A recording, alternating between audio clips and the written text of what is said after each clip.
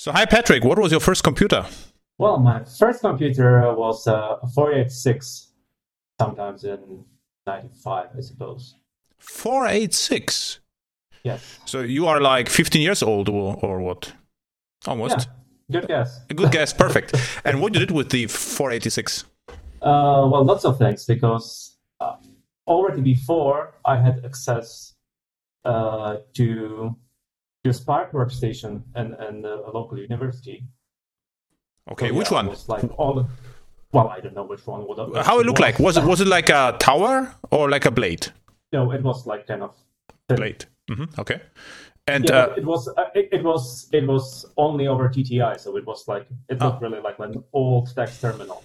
okay, because So because I had also access to Spark workstations during trainings, and the hardware looked really nice. So this is why I'm asking, because it looked really well done back then. Yeah, but it was kind of like a computing center in the university, so this was behind fireproof doors, and so you can only look at it. Oh, okay. All you got was a green screen. Okay. Which university was it? A local university here in Košice, Technical University of Košice. Košice. This is in Czech Republic? Slovakia. Slovakia, okay. Okay, really interesting. So you spent time with computers because before having one, right? What I understood. Yes. Yeah. Okay, Yeah, so what was the first contact with the computer? So I have to frame the question differently. I'm not sure. So the thing I remember, because I've read like lots of books before, like the popular books on all of the 8-bit computing, but only on the basic part. So anytime I got near an 8-bit computer, I will try to make a program, and it wouldn't work because you cannot just make it on the spot when when you have no idea how it works. And then the interesting one was when I got this access. So finally I found out like there is a network out there. Yeah, but it was only Gopher at the time. So World Wide Web wasn't really taken off yet. And especially on the text terminals, it wouldn't help anyway. Yeah, but it's still interesting. So you started to read books before having one computer. So why you did it? So what is your expectations? So I mean, I don't know. I did like it. So I think the first book had like this nice graphics, like this kind of polygons or end-to-end connection. I was really intrigued by how do I do that. So I was kind of trying to create some graphics out of it. Oh, okay. So were you somehow back then inspired by popular culture, movies, or you just something like that. Yeah, so computers were like popular, interesting thing, and I was trying to figure out how that works. Okay, nice. So you so I got you. So you and then you started to study, right? And had access to Spark, and then you bought a 486. Yes, kind of like that. So I've got a 486. This was kind of like a friendly access I got, but the 486 was the high school. Yeah. Oh, that is high school. Okay, so and you already had at high school access to Spark Station. Yeah, but I was really lucky. This is crazy. Okay, this is interesting. Okay, so now I'm curious. So you got to high school 486. So and you started programming or gaming? Mostly programming, because I had that access. So I already knew like this small Unix utilities to patch together, and so then I think I found in the high school we had the Camel book, the Perl reference manual. So that kind of gave lots of ideas, and it was really written in a way that it actually taught programming as well. So still crazy. It's high school learning Camel on 486. So it's a unique story. So and what you actually would like to achieve back then? Also, what was your idea? Writing, graphic software or game or? So I had like few practical things like I had to do. Mother owned a small shop, so it was important to quickly do the inventory. So I kind of do like the simple kind of spreadsheet software just for entering like the total, so I can type it quickly, so it doesn't take like my whole day, so I can go through the inventory in a few hours. Mm-hmm. That was one of the things. But on the other hand, I was intrigued by music, so I always try to like do a bit of generated music. That didn't really work out because that thing is complex. But I was trying to do such things. Like, so back then, I assume generative art. If I use large term for that, that will be generative art. But in the end, it was like random beeps. Yeah. So like you were probably inspired by Jean-Michel Jarre, right? Yes, Pink Floyd. And Kraftwerk. Kraftwerk. Okay, Autobahn. Yeah, love that one. Yeah, and Kraftwerk is interesting, because what I understand is they delivered several. They had a tour, a concert, and on some of them they were robots, and only in a few spots they were the actual player. So which is for that time it was interesting, right? Yeah, definitely. Okay, so you had a 486, and you started to programming in Camel to do some beeps called generative art. Now we could, of course, sell it as machine learning or AI, at least. And back then was just programming, right? So, okay. So what is the next step? So what was the next language after Camel, the next computer? The next step would be also received from the same person who gave me access at the university. I received a Java demo CD. So that was JDK 1.1. Who is the secret person? That's my cousin. Okay. He was like Sun distributor at that time. So. Okay. So this is why the Java demo. This was a JDK 1.0? 101, I would say, or something like that. So okay, maybe I have the same CD. It was like with the Java logo on it, and it was paper, so you can open that. And okay, so interesting. So and what you did then? Try the CD or? Yeah, I did try the CD. I understood that there is something like Java language. At that point, it was not that important because all I did actually with with kind of network level stuff was more kind of web pages because everybody wanted a web page back then. Mm-hmm. So I didn't use Java at the time, but also it took like 50 seconds to start up and for an applet, right? And Landscape Navigator. Okay, what do you use back then for websites? PHP. I think that was various text editors. I don't remember. Hot Metal. Likely text. Yeah. No, I think it was the TextPad exists already, probably. Yeah. Yeah, but you said you did something different for writing websites. I mean, static websites, right? So there was not dynamic in your. Okay, so this is what I understand. Okay, because why I'm asking is because I was asking one point of time to do something with CGI or PHP. I had no idea about that, so I knew Java. So I was more or less forced to do Java on the server side, and I had to convince my clients to pick Java instead of CGI. And this was easy because CGI had some problems with security and cold startup, which reminds me a little bit on Lambdas, and Java was ready to use and had better cold start performance. So this was my story. So this is why I ask. Okay, so you started with Java go ahead. Yeah, then later in the university, I discovered Apache Cocoon. Yeah, which is XML publishing pipeline. XML publishing pipeline, and that I think for me that was a revolution. Yeah, kind of like I had my type structure decoupled from my data sources. And everything like neatly bound together with XSLT. And in Germany there was still is the JAX conference, and if I delivered some talks, early talks, it was like around 2000. The Cocoon was huge in Germany, so the guys from Cocoon were always before me, and the room was full, and and I tried that, but for me it was a little bit too complicated somehow. So and what I did in one point of time, I remember, I just used plain XML and Xalan and CSS with Java and generated from XML and XSL HTML right away. And this was for me simpler, or I don't know, simpler, more predictable than the entire Cocoon pipeline back then. And probably. And yeah, interesting. It's similar. Yeah, that's interesting thing with the tools. When you don't know anything else, and suddenly you got this and figure out how to do it. Suddenly it's powerful. But actually, there might be something much simpler to do and achieve the same thing.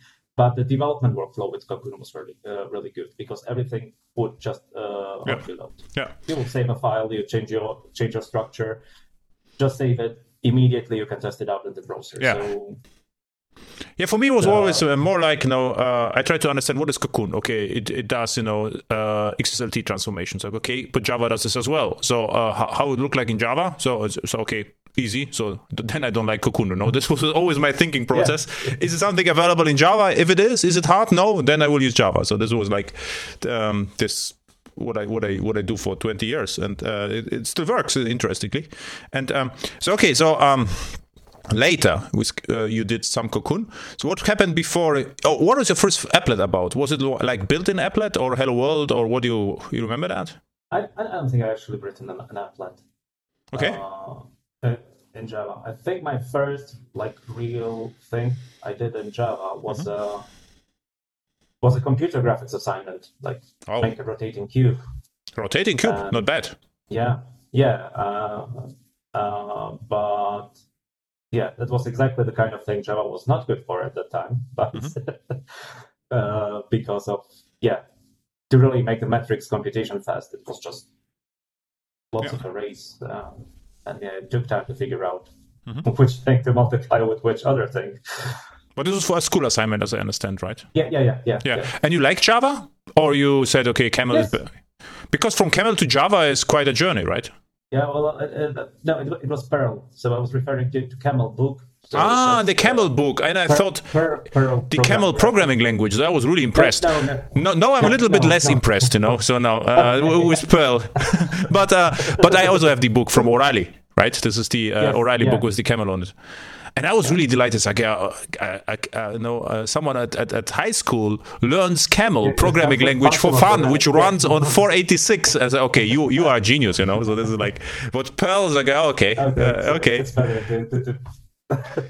straight into the So now you're just a really smart guy, no more a prodigy or something like this, right?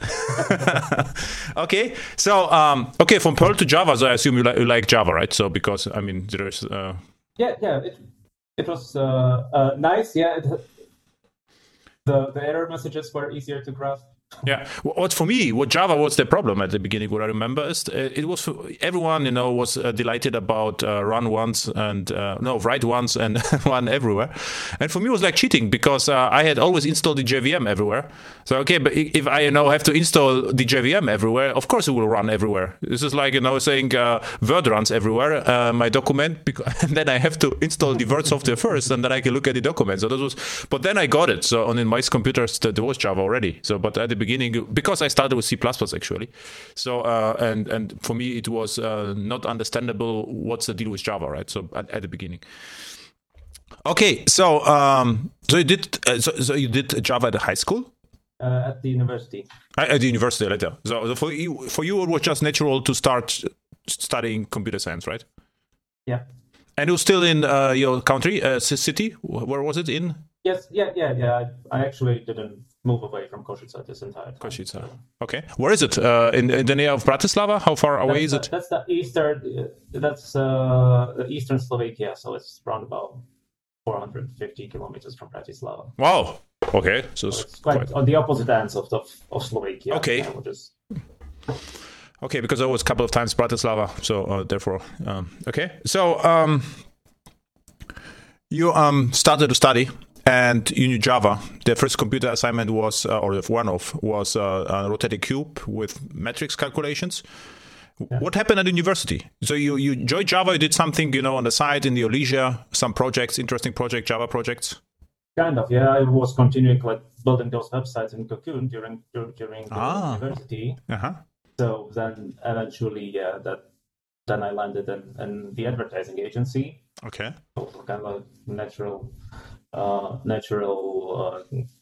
follow-up to that.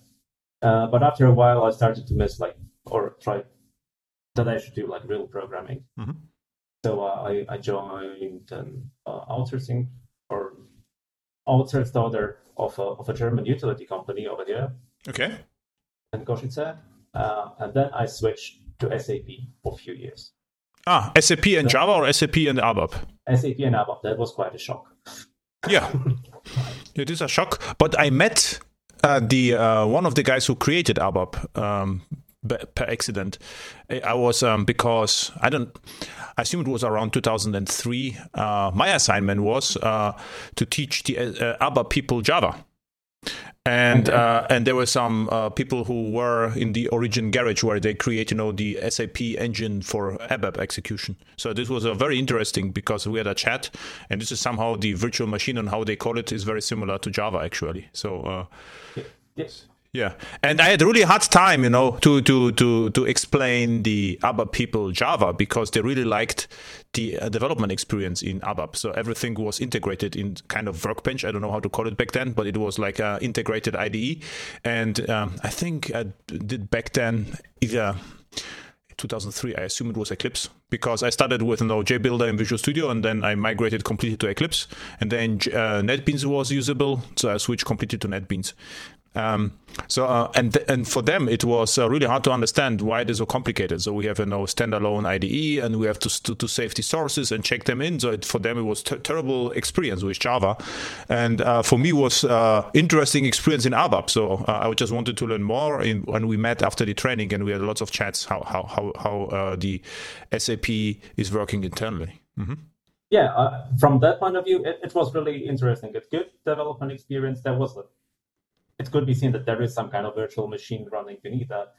Yeah, the only problem was the language was inconsistent. So, if after 4 years you will need to look up how to add an element into an array, probably it's not the most language with easy syntax.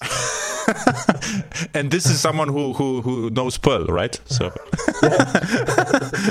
okay. So, and then you quit the ABAP journey, right?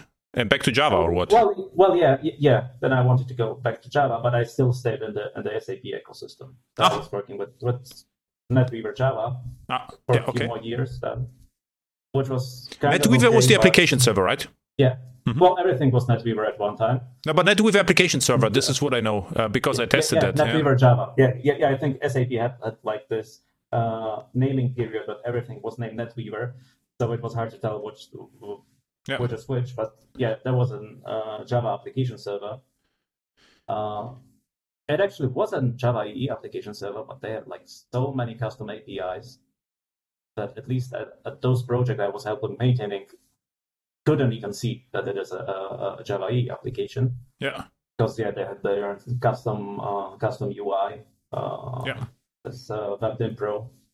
WebDim Pro, exactly. Was like, in theory, it was perfect, fully declarative and with visual editors. But yeah, it was really hard to get anything done there because it was quite different to anything else out there. Yeah. This NetWeaver I evaluated for some companies, and what I also did now, because you're mentioning WebDim Pro, I don't know whether it was WebDim Pro, but I was hired to help them with a Struts-like action-based framework, and I think it was the beginning of WebDim Pro or something before. This was the very first version, and so we had some meetings in. I think St. Leon Roth is the university, and Waldorf exactly is the headquarters where I spent some time. Okay, so I think I have to check whether it was WebDim Pro or was something before WebDim Pro back then, or was the 2003 timeframe, so 2004. Okay, so you enjoyed then the SAP flavor of Java a little bit with code generation. Yeah. And yes, so that was the thing, moving everything outside of the generated part, so I can actually code something and then just integrate it together.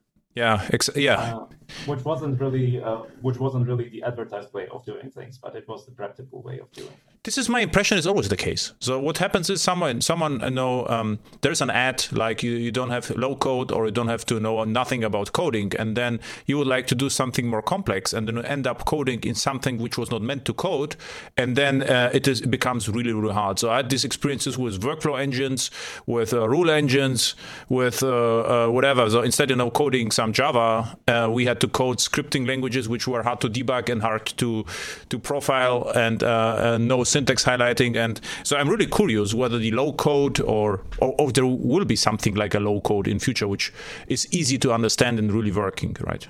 Yeah, I agree, because it ended up like you need to understand how the internals of the code generation work. Yeah. If you really want to do something specific, then it's actually more work than do it yourself fully. Yeah. So after your experience with NetWeaver code generation, what happened then? And then another project came up at the same company, and it was like create electric vehicle charging station management system. Wow. And so this is how you started at Tesla, right? No, it was still the same German utility company. Interesting. When was it? 2006. Okay. And and it was really like blank check. Like, okay, you know what you can do, so here, take whatever you want to implement that. So I started looking around. Yes, first thing I knew for sure it's not going to be SAP NetWeaver. So I had to look around what is there. And at the time I was reading two books. I was reading OSGI in action, and I was reading ActiveMQ in action. Oh, this OSGI book is a little bit dangerous, I would say, for such projects. It's not far away from NetWeaver, I would say, right? No. I wouldn't say that's that much dangerous, but I was then looking for a runtime. Okay, what do I run it at? So there are those native OSGI runtimes, or there were already at the time. There was CARAF and so on. But it didn't look like quite a good environment for running a server application. Yeah. And, Felix, there were Felix as well. CARAF Felix, right? Yeah. It wasn't something that would give me UI, web services, and all those things that it would need. So at that time, the natural choice was Glassfish 3. Oh, exactly. Which is runtime, yeah. It's a runtime, can do OSGI, can do OSGI hybrid application or Java EE OSGI hybrid applications. Can also basically host ActiveMQ within it, so I could have everything in a single process. And has nice admin user interface. This was the selling feature back then, so I really liked Glassfish because of that. So back then, no kidding, so Glassfish was the absolute reasonable choice. And I think at that time, everything was Glassfish. All my projects were Glassfish. But this started in Glassfish v2. Before that, I used a lot of JBoss and Whitefly.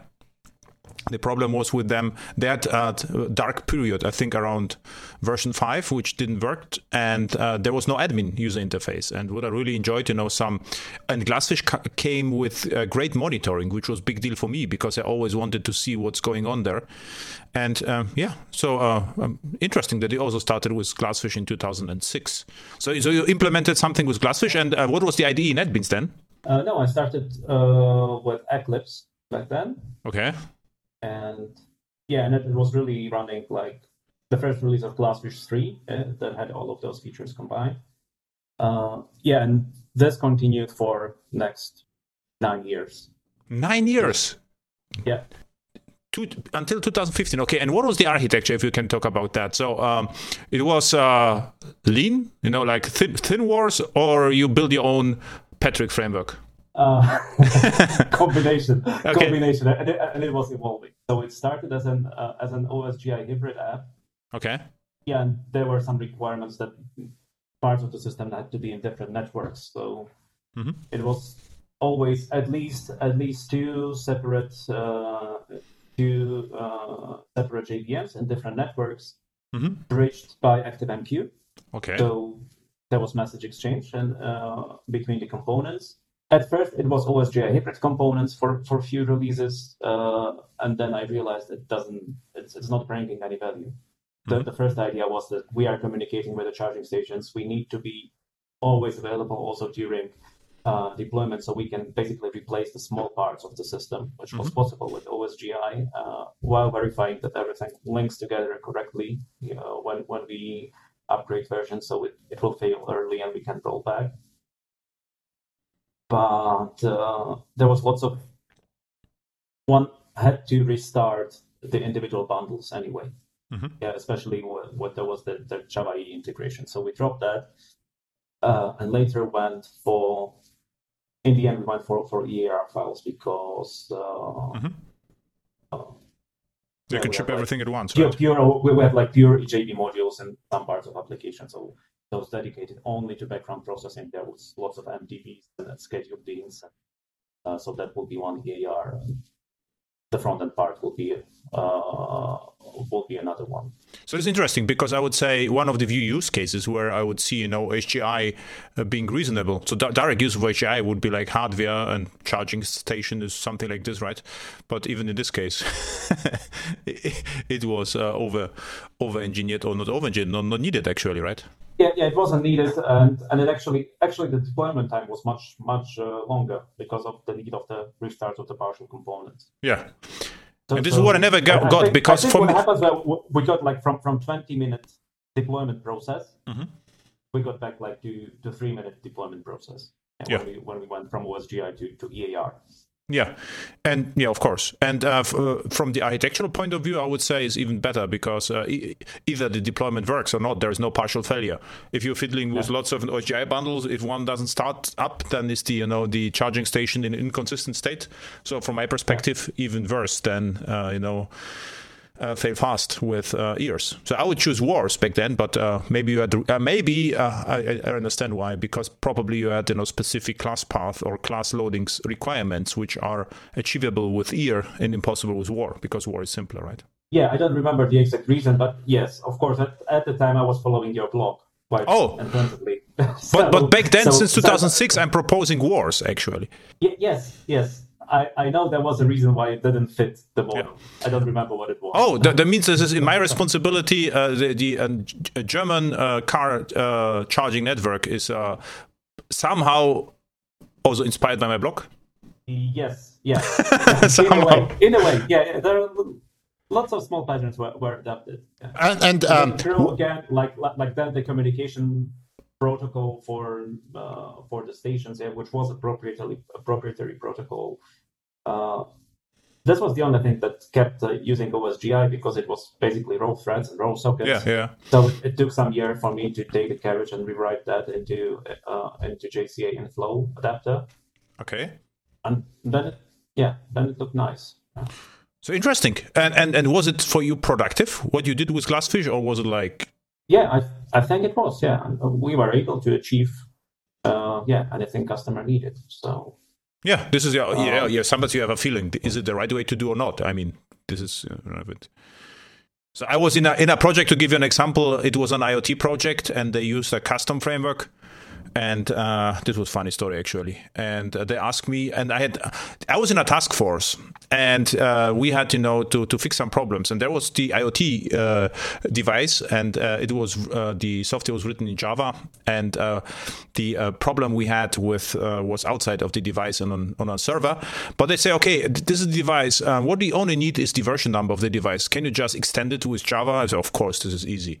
And I look at the software, and there was no method like get version. So you had to write commands and send commands, wait for responses. I think I spent 3 days to invoke one simple Java method, and I say, no way this can be ever productive. And I say, and they use SOAP, of course, with XML schemas which were no more up to date. So if you just read that, you get null fields back. So it was incredible. It was really, really bad. So this is why I'm asking. So in your case, whether it was actually you felt productive, or somehow say the entire Java stack is. No, I did feel productive, and because it was always a kind of same pattern, So you need to do something. Usually it ended up like, okay, you send a JMS message somewhere at the other end, it got processed, and you got the reply back. Okay. And yeah, for that there was a bit of custom library, I would say. It was like early implementation of reactive, when you could really have like build your response, have it executed, and you can either listen for the response or just synchronously wait. And was like a huge visitor pattern where that could process all of that. And is this system is still operational? You know it? No, the system then started a rewrite because it wasn't, cloud scale. Okay. So it went from around about 8 JVMs that it was running, or 4. I'm not sure. I think it was around 8 JVMs in total. So it was fully high available system with active passive failovers and blue-green deployments. And then went on to rewrite it into Spring Boot, running on top of Cloud Foundry. And yeah, I think it's nearly finished, this transition, after 4 years and 20 times the manpower that we had. Okay, but you have now sticker cloud scale. Yes, I believe they do. Yeah.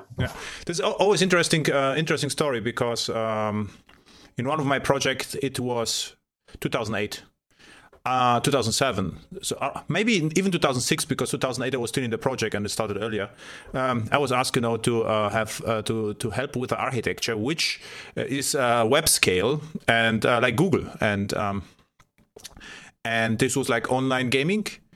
And we used Glassfish, and the interesting part is it still runs, and there are 4 instances, and there's several thousand transactions per second, and the resulting architecture was much simpler and much easier than anything else. So, and actually back then I fighted with the other people in the team to have wars. So we are running wars, and now I think it's Payara. And they were of course happy, but and if you think about this, now it's almost 13 years. It absolutely pay off.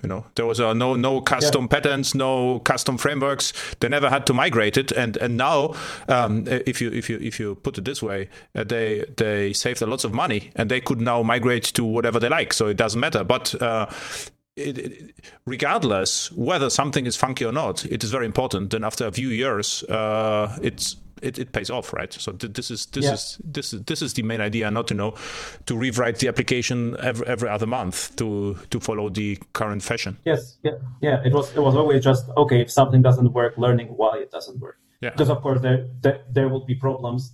Especially we had some points where we had like exclusive processing. This combined with JMS and the things that you might fail over was always tricky. So we ended up building lots of infrastructure code around that to actually agree within that active passive cluster who is going to process what. Which is almost like how it is called, the pattern, the leader election pattern, Yes, yeah, it was something like that. Yeah. And this is really hard. If you do this is how it's called. There is an algorithm, a very famous algorithm. It's used now in Kafka and everywhere. It's the leader election pattern. The Raft. Raft, exactly. And Raft, and the other one is more complex. So Raft is like the easier version, and the other one, exactly. Put it to show notes. So you were somehow, you invented parts of Raft. Actually, we all did this back then, because you always needed something like a master singleton somewhere. And the problem why JMS is really hard in cluster is because actually to make it work, you need one singleton, which is the master queue or whatever, and has to be replicated somewhere. And this is the entire trick, right? So and this is actually also what Kafka and all the others are doing. And Yeah, but with that, I also learned, usually the kind of the set through around horizontal scaling, that you need to have fitting problem that you can just say, I want 7 instances of Hello World, and that scales perfectly. But suddenly, if you want 7 instances of billing processing software, it doesn't work as well. Because you need to guarantee that you really do things. And I'm still convinced. And identify the things you didn't process. And I'm still convinced that putting more hardware on a monolith is cheaper and easier And I think the challenge is to foresee or to know in advance, will this system take over like Netflix? Or with it rather boring, department application. And if this is, and even my online gaming system was not like Netflix, right? So they're having for Pyaras or Glassfishes was more than enough. And so if you can deliver monolith, I mean the productivity and everything, it is very high comparing, to a distributed application. Yeah.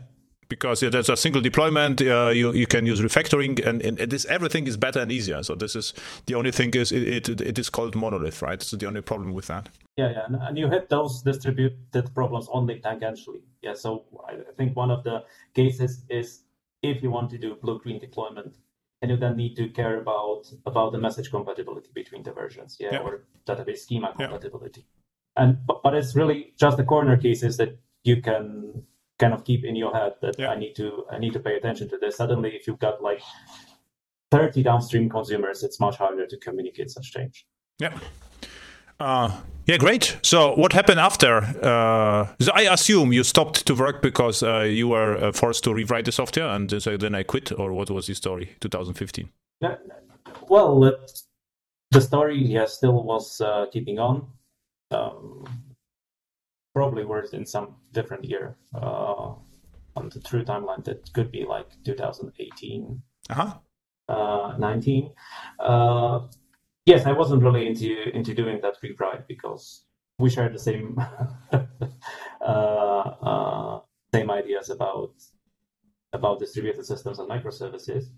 Yeah, even before I reached out to Pyara when they were looking for engineers, because of course, since we were running that in production, it was great on Glassfish 3. Glassfish 4 came out.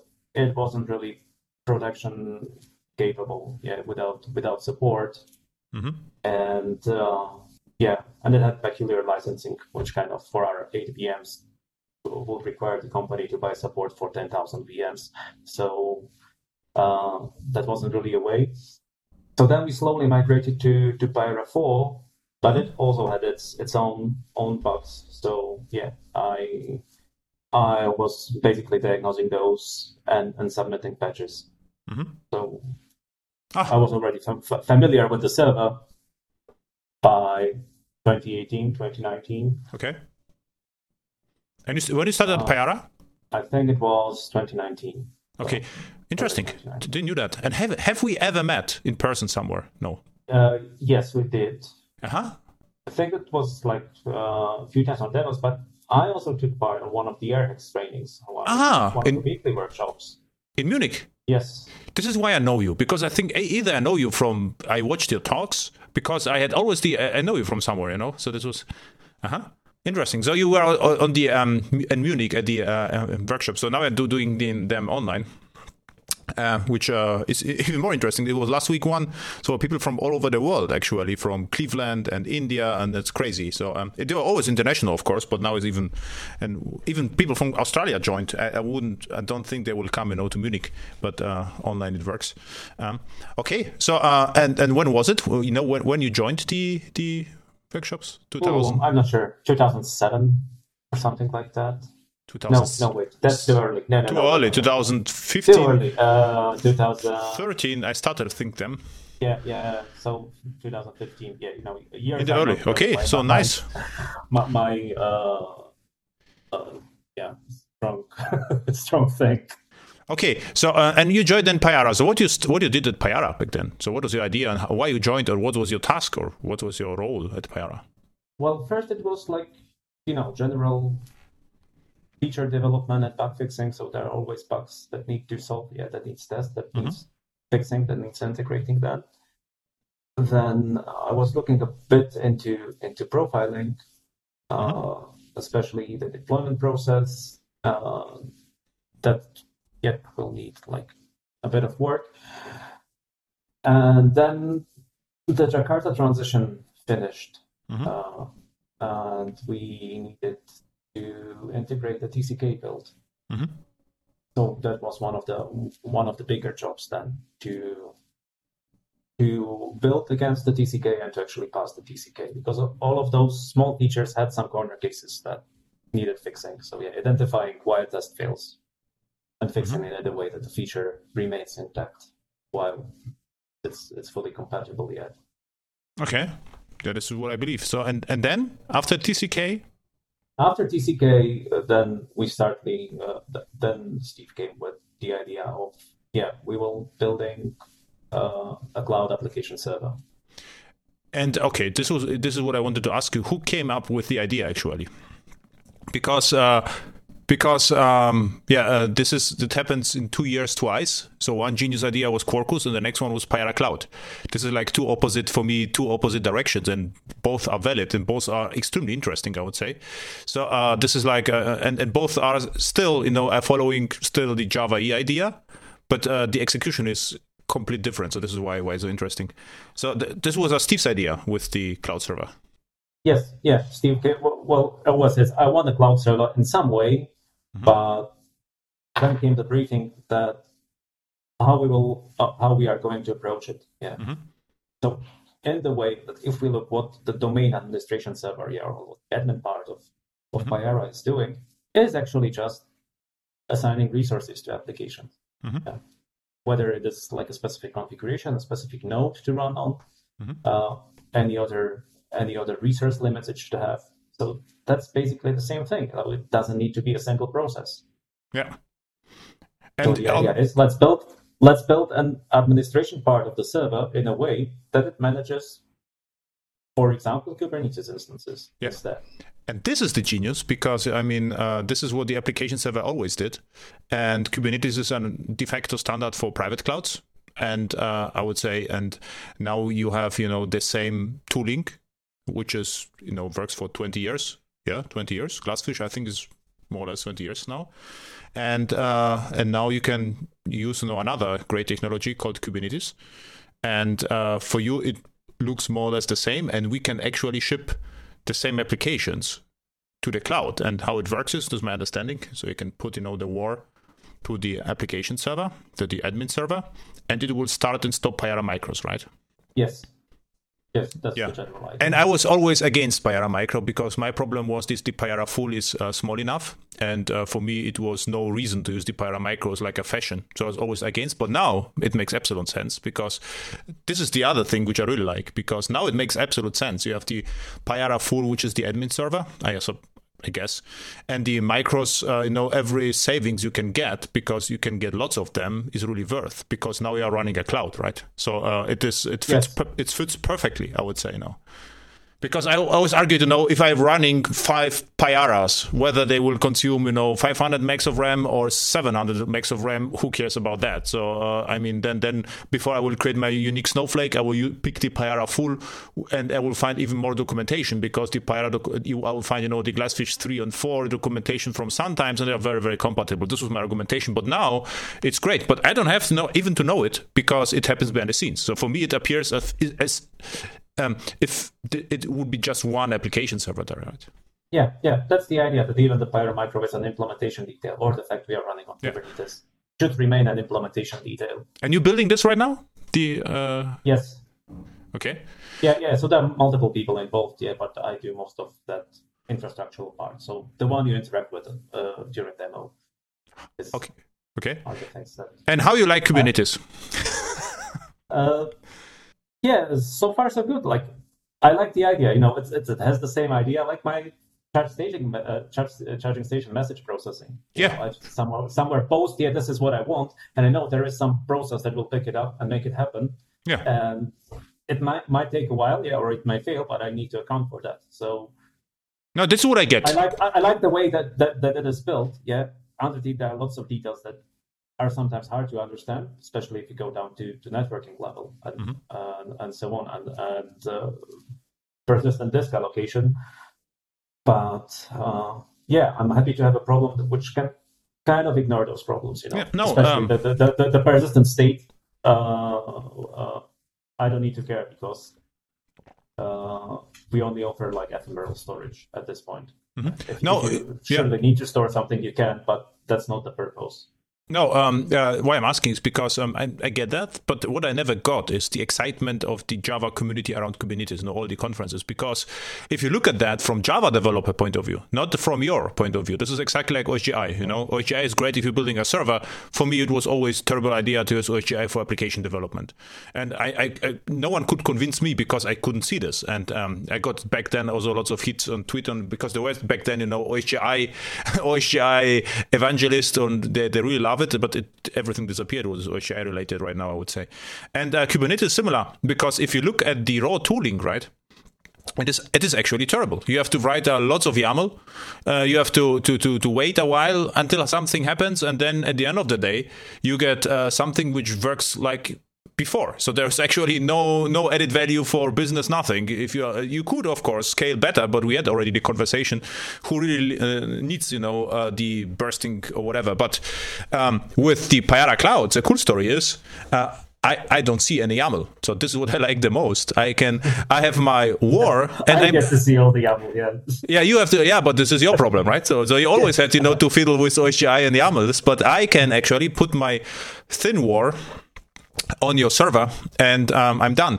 And also this last year, I delivered, I already mentioned it several times, but still interesting, a talk in 2012, I think, about Java 6. Java 6, like future is now, but is not evenly distributed yet. And how I found that, because I was invited there this was JDD in Krakow in 2012, and they re-invited me back last year online. So I say JDD, I know them. So I searched for JDD, and I found the old examples. And I was just curious, and I just redeployed the old example on current server without any modification. And I say, this is actually genius. So now I would delete even more code, because back then there was no microprofile config. So what I did, I produced the config with Java E. I could delete this class, so it would be even leaner, but it still worked. And I said, this is actually a huge story, because what worked, 10 years ago without any modifications, you can not only run it now, you can run it on most modern runtime, like the newest Payara, the newest Whitefly, the newest Open Liberty, without any modifications, which is actually a great business story, right? And now I could even pick this example and run it on Kubernetes from 2012 without any modifications, and this is what I like, right? Yeah, that's one of the goals. Yeah. So basically, to lower the barrier. Yeah. For you to be able to be running in the cloud. So if you really cannot afford, or you don't care about managing service. Yeah. And so you get the access to the Payara cloud, and so you have a kind of namespace, you call it. I think this is like Kubernetes namespace, and this is like a project, right? So. Yes, yeah. The idea is to give a little bit more, to give you more of the deployment management side of the things. Yeah. Mm-hmm. So probably the first thing that's a bit strange at the start is this project and stage differentiation. Yeah. But in reality, you will have those. Yeah, you will have your first thing where you deploy stuff to try out, but you won't have your pre-production environment. You want your production environment. So Payara Cloud supports that from day one, right? So they support from day one from day one. Now, if you just get your environment, so then you already have different staging environments like dev, int, and you can have as many as you like, and exactly. And you have a project and stage, right? So this is the first decision. Mm-hmm. Yeah. So the idea is that later you probably will be able to really perform like, okay, I want to. This version I've got deployed in QA, I want to go in production. Yeah, this of course will not be available in a few months, but that's the idea, to provide a little bit more than really working with a single container. Mm-hmm. Another reason for namespace is that really, since your applications are in the same namespace, they can communicate directly together. So if you are doing microservices, all you need to know is the name of the application, and you fire up HTTP request to it, and you can access it. Yeah. And only parts of that applications are available from the outside world. This is similar like Docker network or Kubernetes namespace or OpenShift project. So namespace. Yeah. So what it means, you can use the container names as domain names, right? Exactly. So what we have is a project, which would be an application. an application can consist of multiple WARs microservices which belong to the same application. So this is the idea. Yeah. And all are hosted on the single domain. You mean it now DNS domain or DNS domain? DNS domain and Payara domain. There's no such thing like Payara domain anymore, right? Internally, or you have is it namespace domain? No. Those are really separate Payara micro instances. Yeah, and you have one Payara server which per Kubernetes, I think, right? Installation. Yeah. There's one kind of like the Kubernetes operator. So in each cluster, there is this component that will fetch the required changes and apply it to the cluster.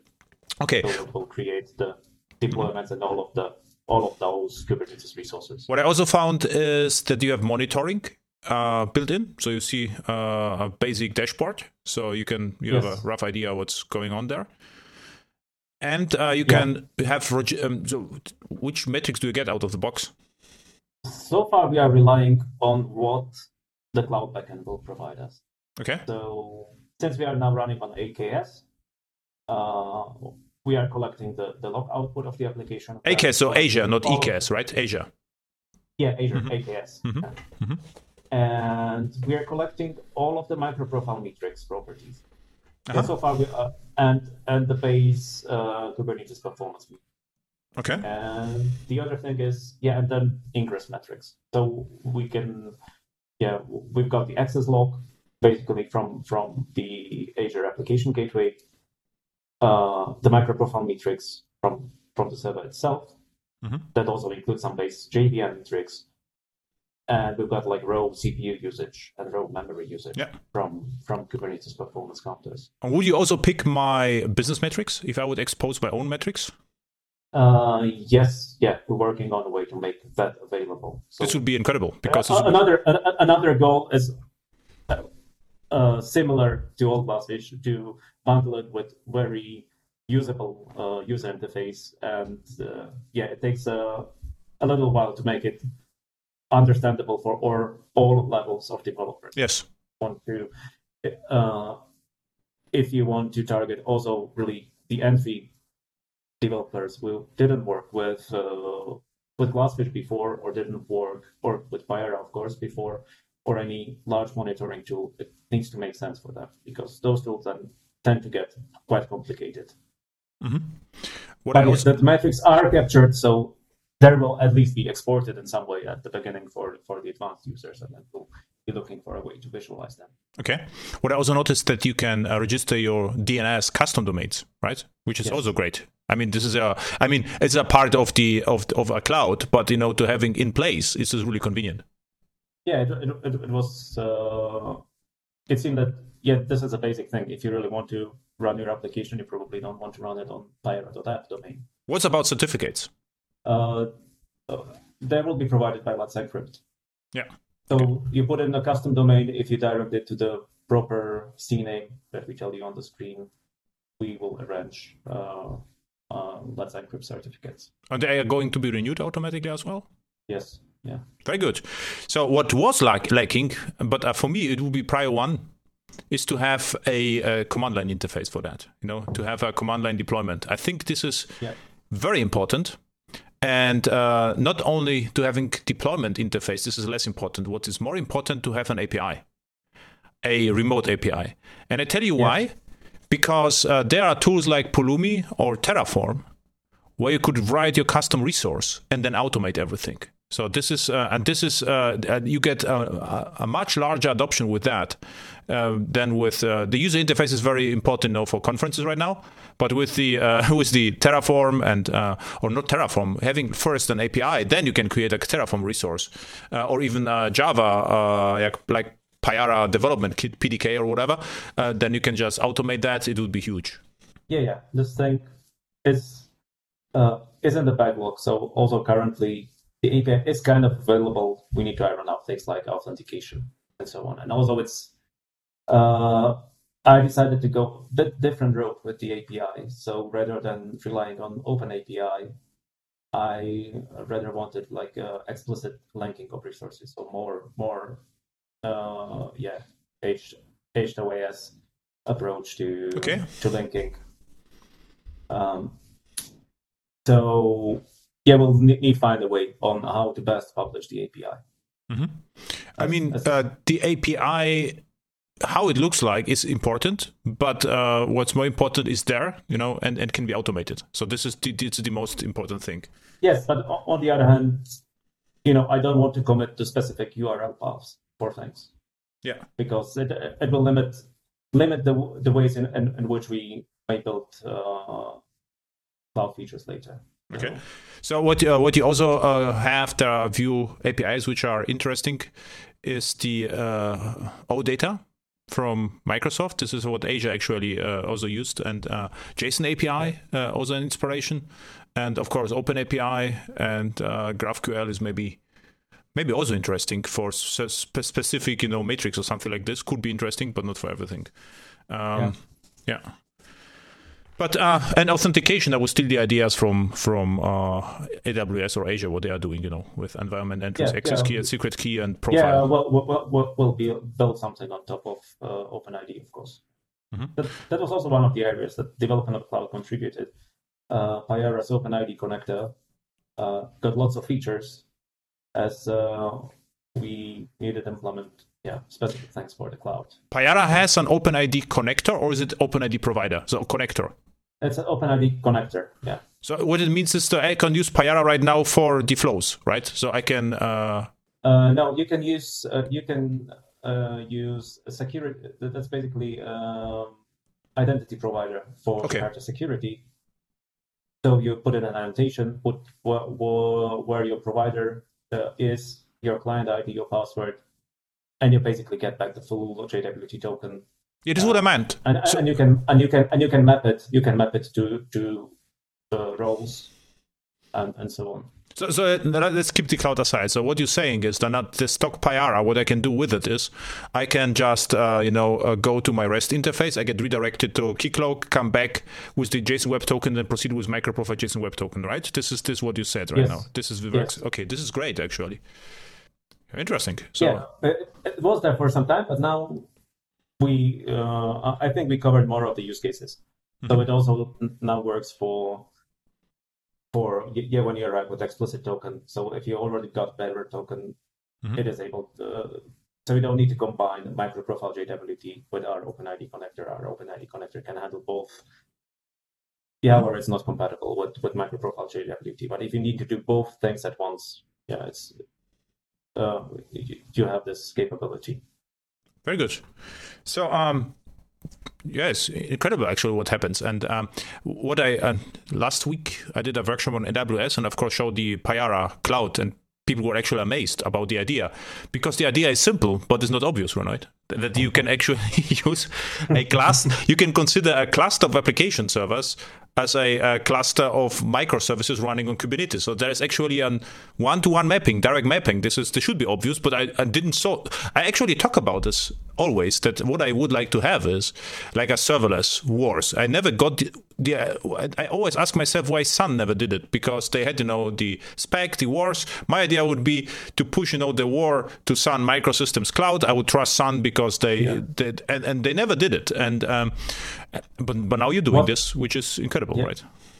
Yeah. Well, I think that used to be one of the targets for Java EE 7, right? So they had lots of ideas about APIs to implement to really enable cloud deployment, but they ran out of money before they. Yeah, but they realize it. Spec is one thing, but a product before. Yeah. Because before Java 7, they already had Sun Grid product, which was a kind of a cloud.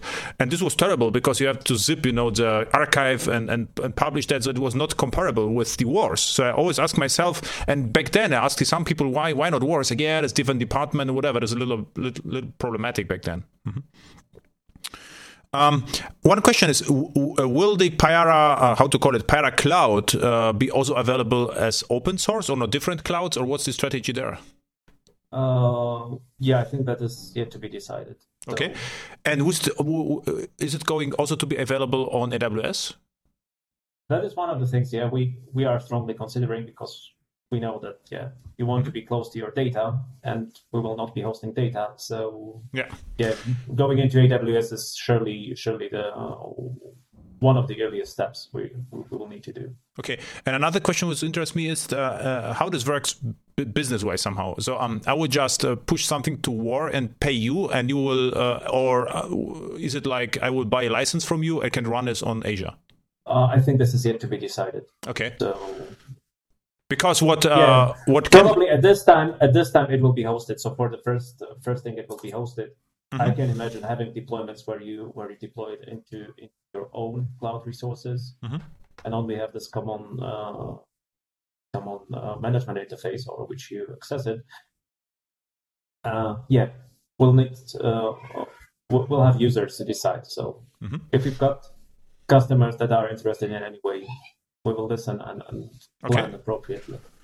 And because our customers know, if I show them, they will ask how this works. So they can, of course, I will, if there's interest, I will point to you. But it's just interesting to know what's the idea behind, right? And what can also, you can talk to Amazon, because there's an Amazon managed Prometheus or whatever. You could also have an Amazon managed Payara Cloud or whatever, So this could also work. And do you thought about running this on OpenShift as well? Because it could be also interesting, right? Because the market is actually large. This is what I already know, because some of the AirHacks live attendees right now, they're just running OpenShift, and they will never be in a public cloud because of restrictions. And there are huge projects, and this could be really interesting, right? But OpenShift is Kubernetes. Yeah, that's what I wanted to say. OpenShift is Kubernetes. So for larger companies, for you are a geek, you know Camel book, but so you could. So, but for larger companies, there should be, it's not everyone knows really that OpenShift is Kubernetes. So they would expect, at least a statement. It runs also on OpenShift, because larger companies, they not always behave reasonable, right? Yes. Like running the private clouds, and again, we can decide on what level of privacy, what we want to achieve, whether it is only the operator part, and you keep using the public infrastructure for the rest of it, or some different way, or basically entire thing deployed to your cluster. Perfect. So I would say, we covered a lot. What I really would like to do is to invite you back winter, or whenever you have the remote API. Okay. And or not even remote API, new features, or if something clarified. I would like to have some updates with you. And it will be my pleasure. And we can just talk about Payara Cloud if you can. So just brainstorming, and we can publish as a podcast. Win-win situation. So we have some fun, better than a private meeting. Yeah. So. Yeah. Perfect. Thank you. Where people can find you, Twitter, GitHub. Yeah, everywhere. My handle is pdudits everywhere. So pdudits. Be it Twitter, GitHub, SoundCloud. You could find SoundCloud actually with that. With your music? But there's nothing in. No, I didn't publish any music there. Probably just once or something. Okay. I know why I know you always, because there's a book from Stephen King, and the name is also Dudits. Do you know this? Yeah. Yes. Some people mentioned that to me. Yeah, it is also. I never will forget your name. And actually, you joined the AirHacks, and I thought we met at Java 1 somehow, but we met actually in Munich. And which was it? Was the workshop well attended back then? You remember? Was it full or? Yeah, I think the room was full. Okay, so probably. And was it a winter, summer? Any ideas? No. I think it was spring or something like that. Okay, spring is unfortunate. Or summer. Because summer, we had a couple of times in Munich airport, there was an world championships in standing wave. It looks like surfing for me, but it was huge. Yeah. And in winter, we have the winter market, so the Christmas market. So this is why I'm asking you, because it was also some fun with attendees. And spring was always a little bit boring. So you are in the unfortunate situation joining the AirHacks Spring edition. So thank you, and see you next time. Thank you very much. Thanks for having me.